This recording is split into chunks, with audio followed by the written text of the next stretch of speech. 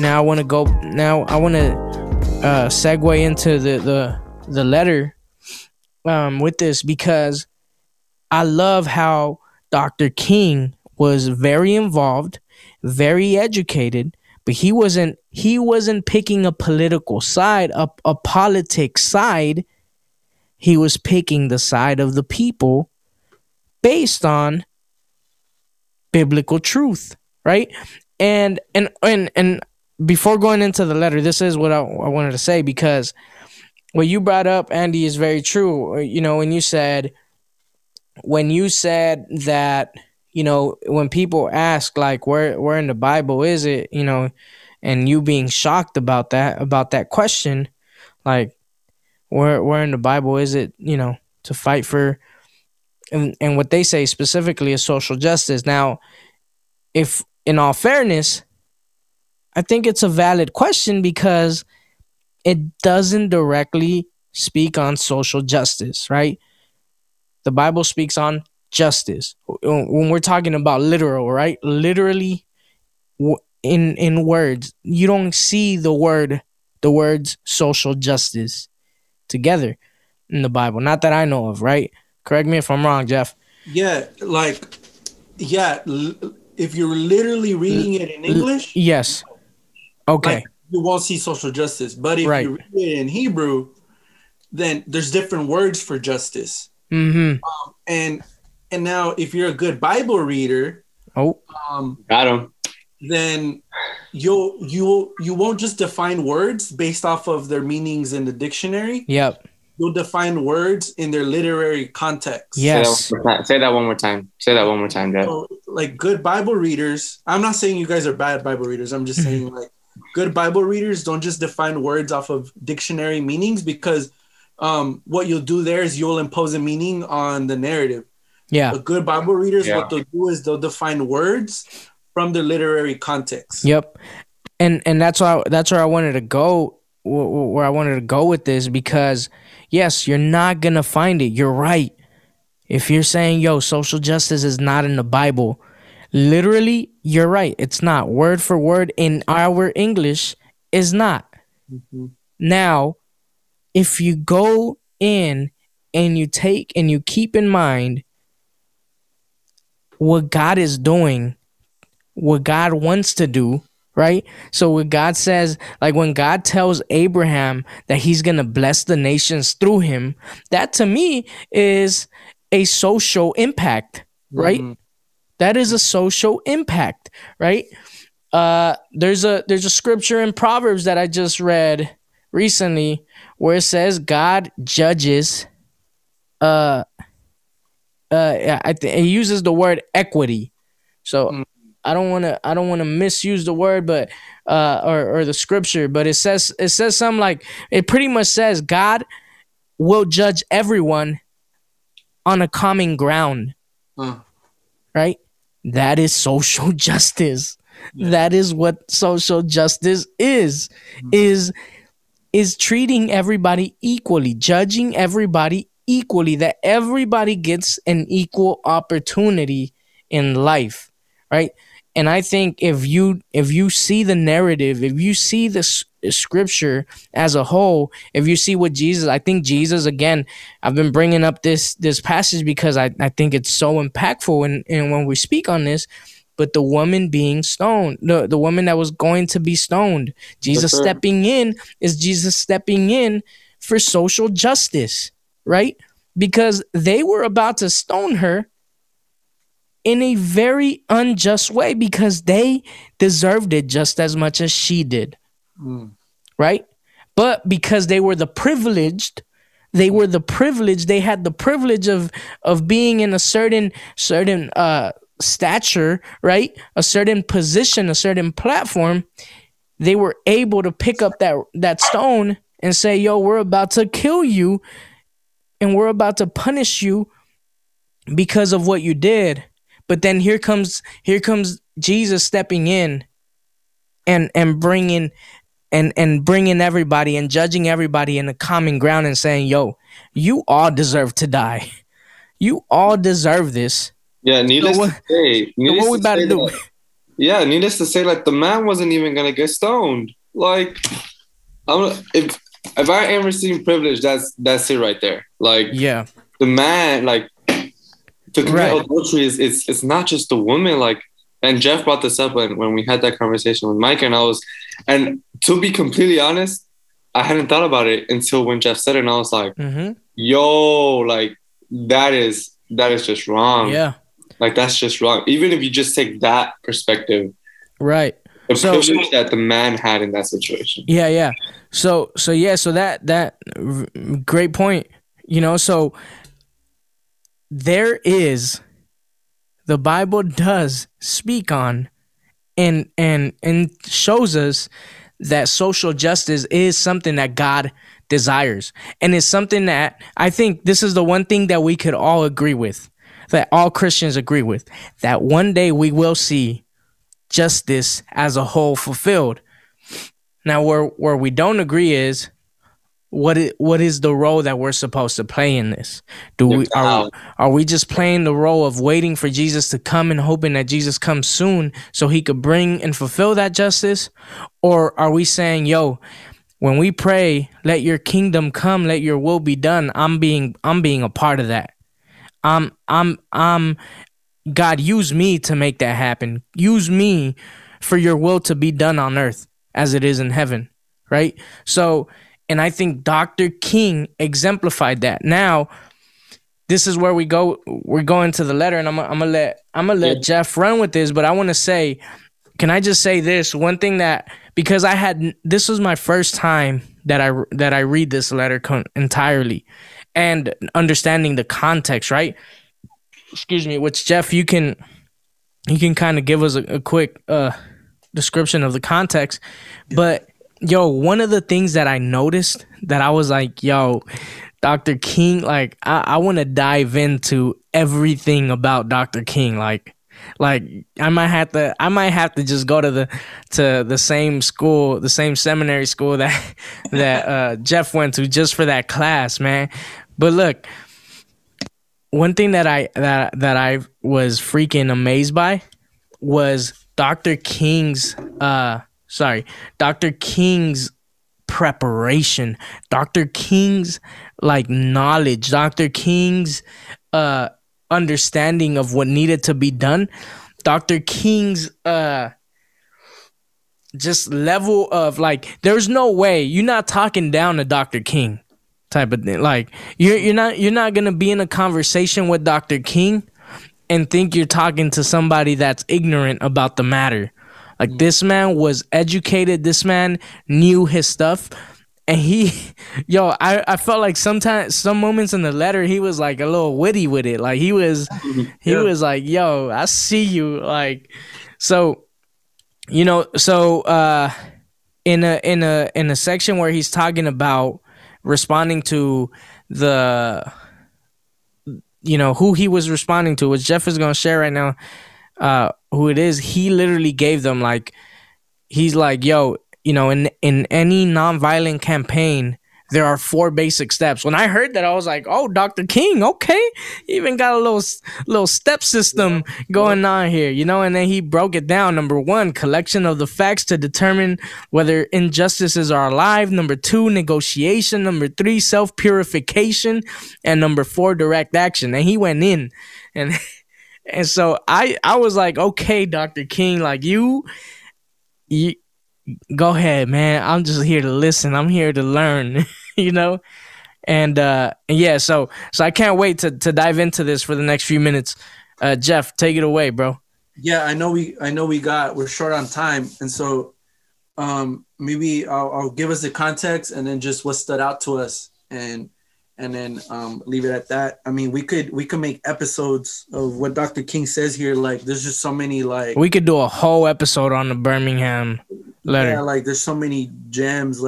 And basically, Dr. King had just this is a letter from Birmingham City Jail, and Dr. King had just he's in prison for being involved in a civil rights demonstration and for participating in it. And this letter, he's basically writing to pastors in Alabama who were all white, and published an open letter to him that called on King to allow the battle for integration to continue, but in the courts. So essentially, what they were saying, what you're doing, Dr. King, is it's not biblical and it's not right. Like what you're doing is it's causing a disturbance. You're disturbing the peace in a way. Yeah. And then we'll get into what that means. And so they warned King that his nonviolent resistance would have the effect of inciting civil disturbances. And what he's really trying to get at is that he wanted those Christian ministers, pastors, to see that the meaning of discipleship to Jesus is and was at the heart of the African American struggle for freedom, justice, and equality, which is kind of like, well, what we've been arguing.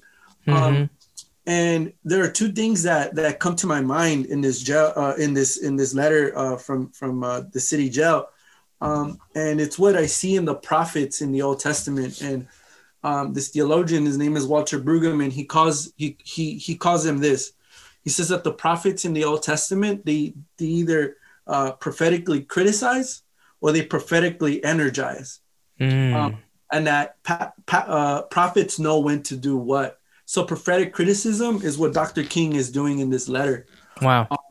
But I think at the same time, he's trying to energize these pastors to again see that this is the way of Jesus. This is this fight for this struggle for freedom is a part of following Jesus. And again, like you said, Dr. King's I would say his versatility in fighting, like he's able to go in and talk about common people's struggles, and then he's able to weave out and connect it to his his theology and like I'm telling you, like Dr. King knew where he was coming from. He knew where he was operating from, and he had his grounding in all of this. But for me, and something that we've talked about that stands out to me in this letter is it sums it up in this phrase.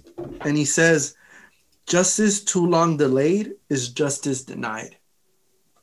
Because essentially what these white pastors were telling Dr. King was just shut up and preach the gospel. Yeah. And let the courts do their work. Or just be patient. Yeah. And that statement there, just be patient, is used to abuse, used to maintain the status quo. And Dr. King, he says that usually privileged groups, the reason why he was so set on protesting, on marching, on doing all these things is because privileged groups seldomly let their power go. When they have that power, they refuse to let it go. Yep. And from then to now, this whole thing of, and you've heard it on this podcast, one day you're going to have justice. Yeah. Not now, one day. You heard it on this podcast, not from us, not from our mouths, but you heard it here. And that's what they would tell Dr. King. Just wait. But I want to mention this one thing, and then you guys could take over. I think for me, I don't know, the heart of this letter, though, I would describe the little section as the myth. He calls it the myth of time. And basically what he means by that is that it's just his language. There's a tragic misconception of time.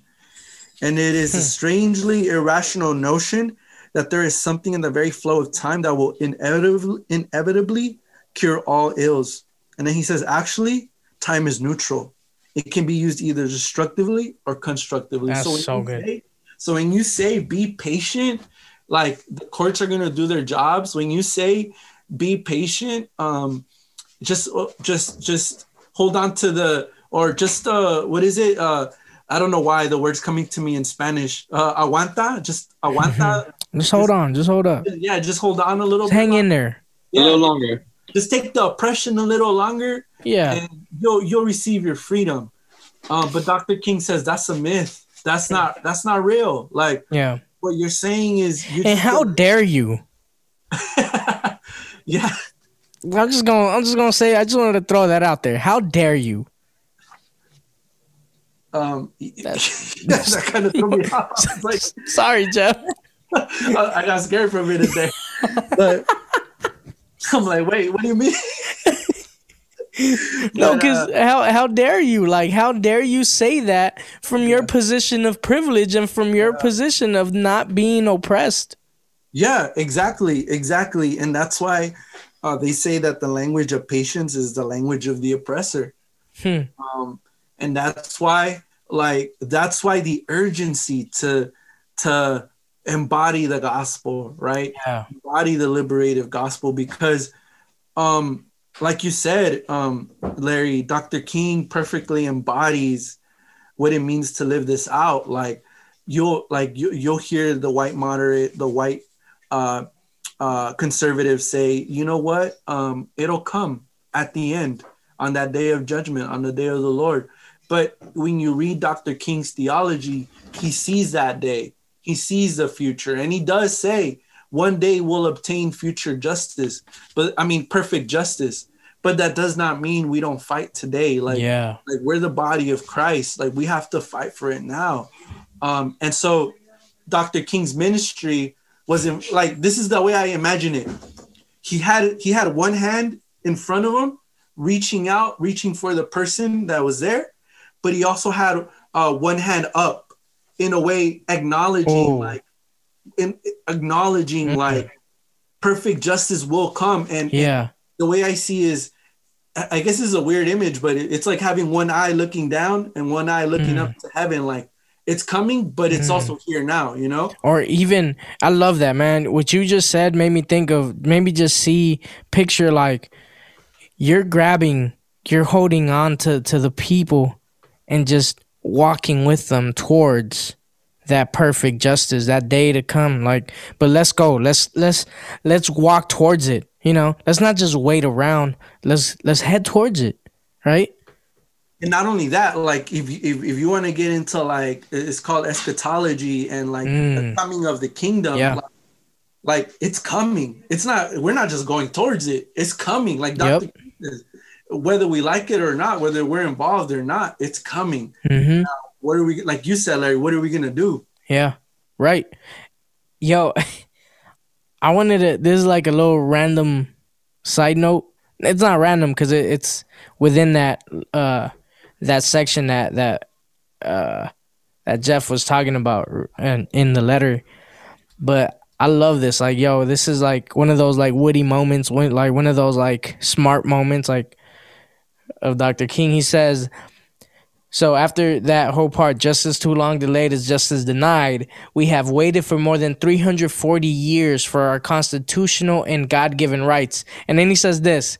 He says, the nations of Asia and Africa are moving with jet-like speed toward the goal of political independence, and we still creep at horse and buggy pace toward the gaining of a cup of coffee at a lunch counter.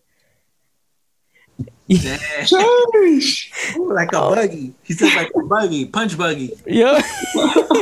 Not even a punch buggy, a horse buggy. Oh my God. A horse buggy. And this, let me tell you, this horse is not running. It's not. He says, I guess it is easy for those who have never felt the stinging darts of segregation to say wait. And I feel like here, I really feel like I honestly pictured, and I kid you not, like I literally have like, I couldn't highlight just one like sentence, like one quote. I had to highlight the whole freaking paragraph because I feel like he went on a rant. And can I just read this real quick? Just because I this is one of the most impactful like sections for me. So he continues after that little cup of coffee at a lunch counter. He says, I guess it is easy for those who have never felt the stinging darts of segregation to say wait. But when you have seen vicious mobs lynch your mothers and fathers at will and drown your sisters and brothers at whim, when you have seen hate-filled policemen curse, kick, brutalize, and even kill your black brothers and sisters with impunity, when you see the vast majority of your 20 million Negro brothers smothering in an airtight cage of poverty in the midst of an affluent society, When you suddenly find your tongue twisted and your speech stammering as you seek to explain to your 6-year-old daughter why she can't go to the public amusement park that has just been advertised on television, and see tears welling up in her little eyes when she is told that Funtown is closed to colored children, and see the depressing clouds of inferiority begin to form in her little mental sky, and see her begin to distort her little personality by unconsciously developing a bitterness toward white people. When you have to concoct an answer for a 5-year-old son asking in agonizing pathos, "Daddy, why do white people treat colored people so mean?" When you take a cross-country drive and find it necessary to sleep night after night in the uncomfortable corners of your automobile because no motel will accept you. When you are humiliated day in and day out by nagging signs reading white and colored. When your first name becomes and your middle name becomes Boy, however old you are, and your last name becomes John, and when your wife and mother are never given the respected title Mrs., when you are harried by day and haunted by night by the fact that you are a Negro, living constantly at tiptoe stands, never quite knowing what to expect next, and plagued with inner fears and plagued with inner fears and outer resentments, when you are forever fighting a degenerating sense of nobodiness, then you will understand why we find it difficult to wait. There comes a time when the cup of endurance runs over and men are no longer willing to be plunged into an abyss of injustice where they experience the blackness of corroding despair. I hope, sirs, you can understand our legitimate and unavoidable impatience. I love that. I love how he went off, yo. Like, he went off, right? And I don't know if that didn't make you feel some type of way, if that didn't like get you like emotional, I think there's something deeper that we have to talk about, and that's empathy, right? Because when I just hearing about that, the whole thing of that 6-year-old daughter having to tell her like, yo, you can't go to Funtown because you're black, because of the color of your skin, right? And so I love how he goes off, and then at the end he says, I hope, sirs, that you can understand our legitimate and unavoidable impatience, right? So, man, I just had no words with this, and when he talked about his 5-year-old son, right, and having to tell him, right, having to answer the question or try to attempt to answer the question, Daddy, why do white people treat colored people so mean? So I just want to say this is the last thing I'm gonna say before giving it to Andy and Jeff. Today I watched a video. I don't know if y'all familiar with Belief, the rapper Belief. Some say it's gonna be funny, but some or not some, but Germs said that he was my twin. He's like my black twin. So when you see him, you're probably gonna be like, yo.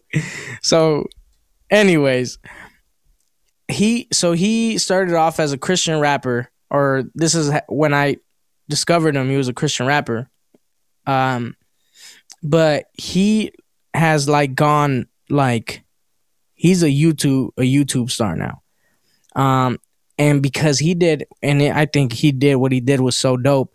He created this YouTube channel called Belief in Fatherhood. So as a double entendre there, right? Like belief him who is now in fatherhood and just believing in fatherhood, and specifically in black fatherhood. So anyways, he tells stories and shows us the lives of what it looks like to be a father, and him having to learn how to, be a good father. But today I saw this video of him telling his two boys having to talk with them about police and racism. And yo, I can't, like, I lost it, man. Like I like just seeing it, especially him telling the youngest, like, Like, they literally had to explain to him, you know, some people, and they started first by affirming them, right? Saying, yo, you know, you're smart, you're loving, you know, you care, you're so caring of others, you notice this, you notice that, you're amazing. But sometimes when others see you, specifically when white people see you, they sometimes fear you because they automatically think you are bad because of the color of your skin. And you just see these kids like just look at their skin, like, you know, and just trying to process that. And man, that hit me, bro. Like, I was like, you know, even like as hard as I've had it, right, as a Hispanic, I could say, you know, and us Hispanics do go through discrimination and all that too, right? But man, my parents honestly never had to have that conversation with me. And I hear time and time again from my black brothers, specifically black males, how they have to, you know, their parents had to have this conversation with them, and now they're having this conversation with their kids in order to protect them. And it goes back to what you were saying, Jeff, the whole dehumanization, right? Dehumanizing somebody. Because now, you know, before even knowing you, I'm already afraid of you, right? And let me be honest, man. Like, I'll be straight up. I grew up very hesitant towards black people, because even I got taught that, right? Even in my community, right? And so obviously that changed because I grew up in a predominantly black community. So a lot of my friends, my teachers were black, you know? So so I discovered the truth, right? But yo, just think about that. You know what Jeff mentioned, the humanizing, and also that's where I noticed the dehumanizing of what Jeff mentioned of the white person too, because now this kid cannot trust you because of what he was just told, right? And for some of you, y'all may condemn that conversation because of that, because now you're gonna say, well, now he's not gonna trust people, right? But that's the reality that we live in, where they have to have that conversation in order to protect their children, right? And so, man, that was heartbreaking. Just reading that right now, you know, just brought that up. But any closing comments from you guys, man, before we wrap this up? But I would want to like have an episode where we break this down and even contextualize, because I feel like we could contextualize so much of this letter to us now. So maybe even after next episode, because we already got next episode ready to go in a way. But maybe after that episode, we could dive back into the letter of the Birmingham Joe. Yeah. I just wanted to add, I got the SparkNotes version, which I am still very shook by, because it quotes like what he says. And of course, like, I'm going to take my time to read it. And if you're listening, you should. And it's crazy because I've always shared a passion of like telling someone they're wrong in a very educational way, but because they are wrong. Like, it's not like there's, oh no, well, no. And it's funny because this letter isn't even like, this letter's for people, so like people can help him. Like, it's not, but he's using it as like, this is what happened and this is what's going on. Like, open your eyes. And as we're reading through the summary, he says, like, you may call me an extremist. Like, you may call, like, this is extreme. Like, you going to jail for something is extreme. But I believe there was extreme people that have come before me. And he mentions Jesus. He says Jesus was extreme. And the fact is that he was good. Yeah, that part was. I was like, what? And then he says Abraham Lincoln was extreme. And if this is what extreme is, then I'm calling me an extremist because I'm fighting for something I believe in. Call me a creative extremist is what he says. Mm-hmm. That's insane. And then I was like, yo, like, let's just focus on that. But obviously there's a lot. And then he's like, yo, like, and I'm disappointed in you, Christian. And then he says, white Christians, like, I'm disappointed in you.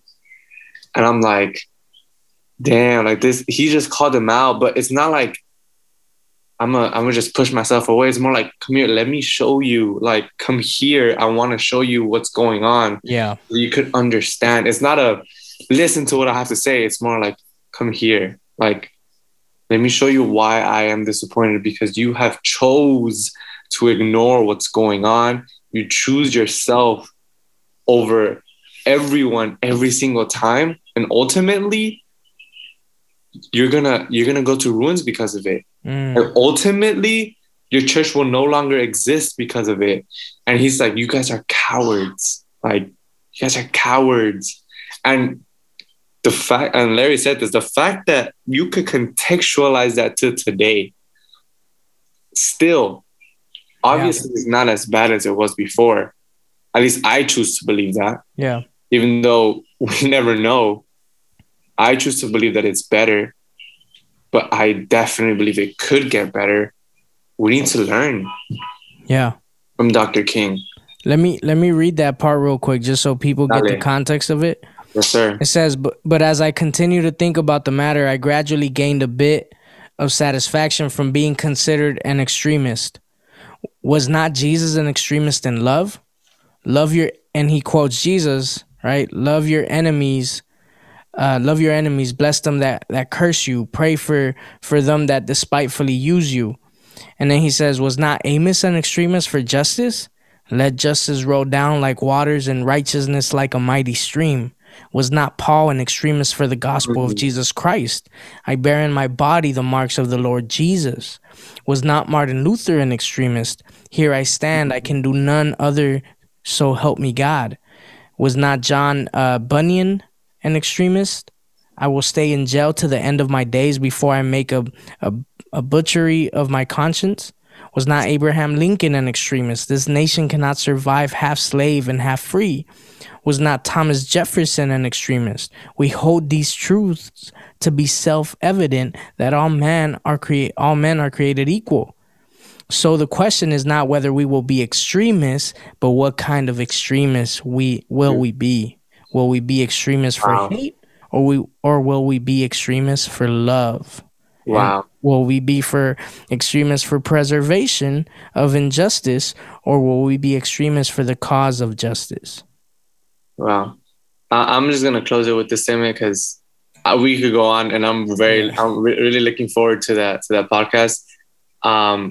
But I think this is what Bold Body is all about. Like, we're just trying to share first our experience, but ultimately by bringing guests, their experience, and expose people to what people have gone through. And the reason why we're bold, the reason why it's bold is because people tend to not want to talk about this in the church. Yeah. Christians are like, nah, this is a shy topic. Let's not talk about it. This is why it's bold. And Bold Barrio is like, you need to be bold, or else nothing's going to happen. And if you call us extremists for being bold, we will be extremists for love, like Dr. King says. And that's basically it. Like, and if you want to be a part of this movement, because we believe ultimately it could drive that, we want to be part of your movement too. We help each other here. And LOD, like, everything, like, it's coming together type thing. And I think there's moments in life where you realize, like, what can I really do? Am I really going to just sit back and watch the show, or I'm going to stand up and be part of it? Everyone that was before Dr. King did that. And then Dr. King said, I'm going to stand up and I'm going to bring others with me. So if you believe what we're saying, don't just do it on your own, please. Like, it's not going to be beneficial. Do it with more people.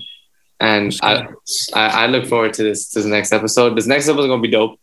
I've been studying it for a while now. But the next about Birmingham, Dr. King, it's gonna be impactful. Yeah. Dope. Jeff. Yeah, last comment. Man, good stuff. I think I love that. Just how Dr. King, like the way he just turns things, huh? Yeah. But just two things I want to say, and getting back to the dehumanization of people, like we dehumanize one another. That's why it concerns all of us. It's good. You know, and I really appreciate that from Dr. King's theology, that he sees the interconnectedness, like the interconnected nature of human beings. And a lot of times we don't see it that way. Like we'll say things like, who cares? Like that doesn't affect me. Or, oh, you do your thing, I'll do my thing. Like, who cares? Like, I'm gonna just put my head down and grind. But that's not how it has to be. Like, that's not how it should be. And then the last thing is just remembering that fighting for people, being in the struggle for people's freedoms is not just some political gimmick, you know, like what I see in Dr. King is that he sees God all over it. He sees God like as the initiator of movements like that. And it's just amazing. Like, for me, like I grew up in a culture where, getting into the church where, there's a lot of talk of revival, like spiritual awakening and stuff like that. And I believe in that. But what Dr. King has done for me is expanded what that means, and for me, it means like that God is in sometimes the places we least imagine, and doing things that we probably aren't thinking about, but should be thinking about. And that's another thing Dr. King gets into about God in this letter. And so he's really shaped how I see just the kingdom of God and how it works and how God moves. And it's just amazing. And I just want to recommend some books. Yeah. First, a movie, because I know people really like movies. Oh, by the way, if you're listening to this episode, you got to watch Judas and the Black Messiah. Facts. Going back to what we talked about last week, it's just crazy, man, the way it ended for Dr. King. Like you look at the life of Dr. King and you look at the life of many of these Black political activists, and it ends the same. And that's crazy, They're always labeled as extremists. The movie, there's a movie I recommend, and it's called King in the Wild. It's on, I saw it on Amazon, and it gets into his life and the things he went through. And Dr. King, for all the glamour, had it really tough.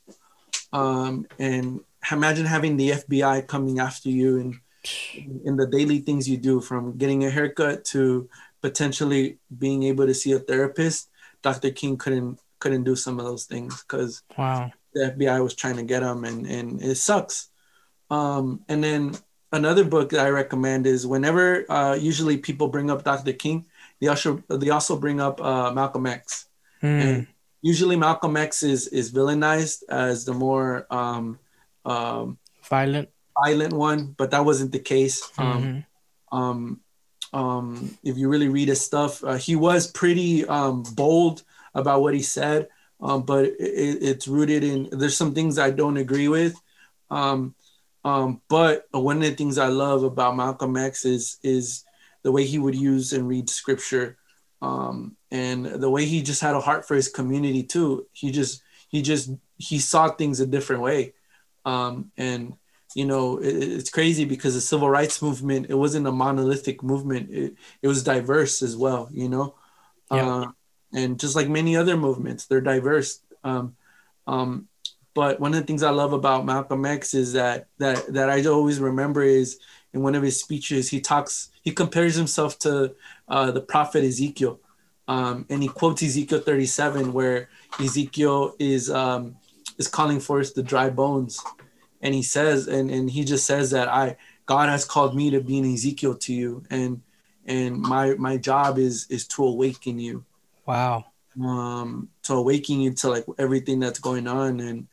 And you read those kind of things and you can't help but like tell yourself and ask God, like, God, use me that way.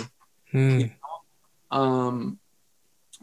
But yeah, I recommend, the book is called Malcolm and Martin in America by James Cone. And it's a side-by-side reading of Malcolm X and Dr. King. And their speeches, what they went through. And Dr. James Cone, who is also an African-American theologian, offers a synthesis of both of them.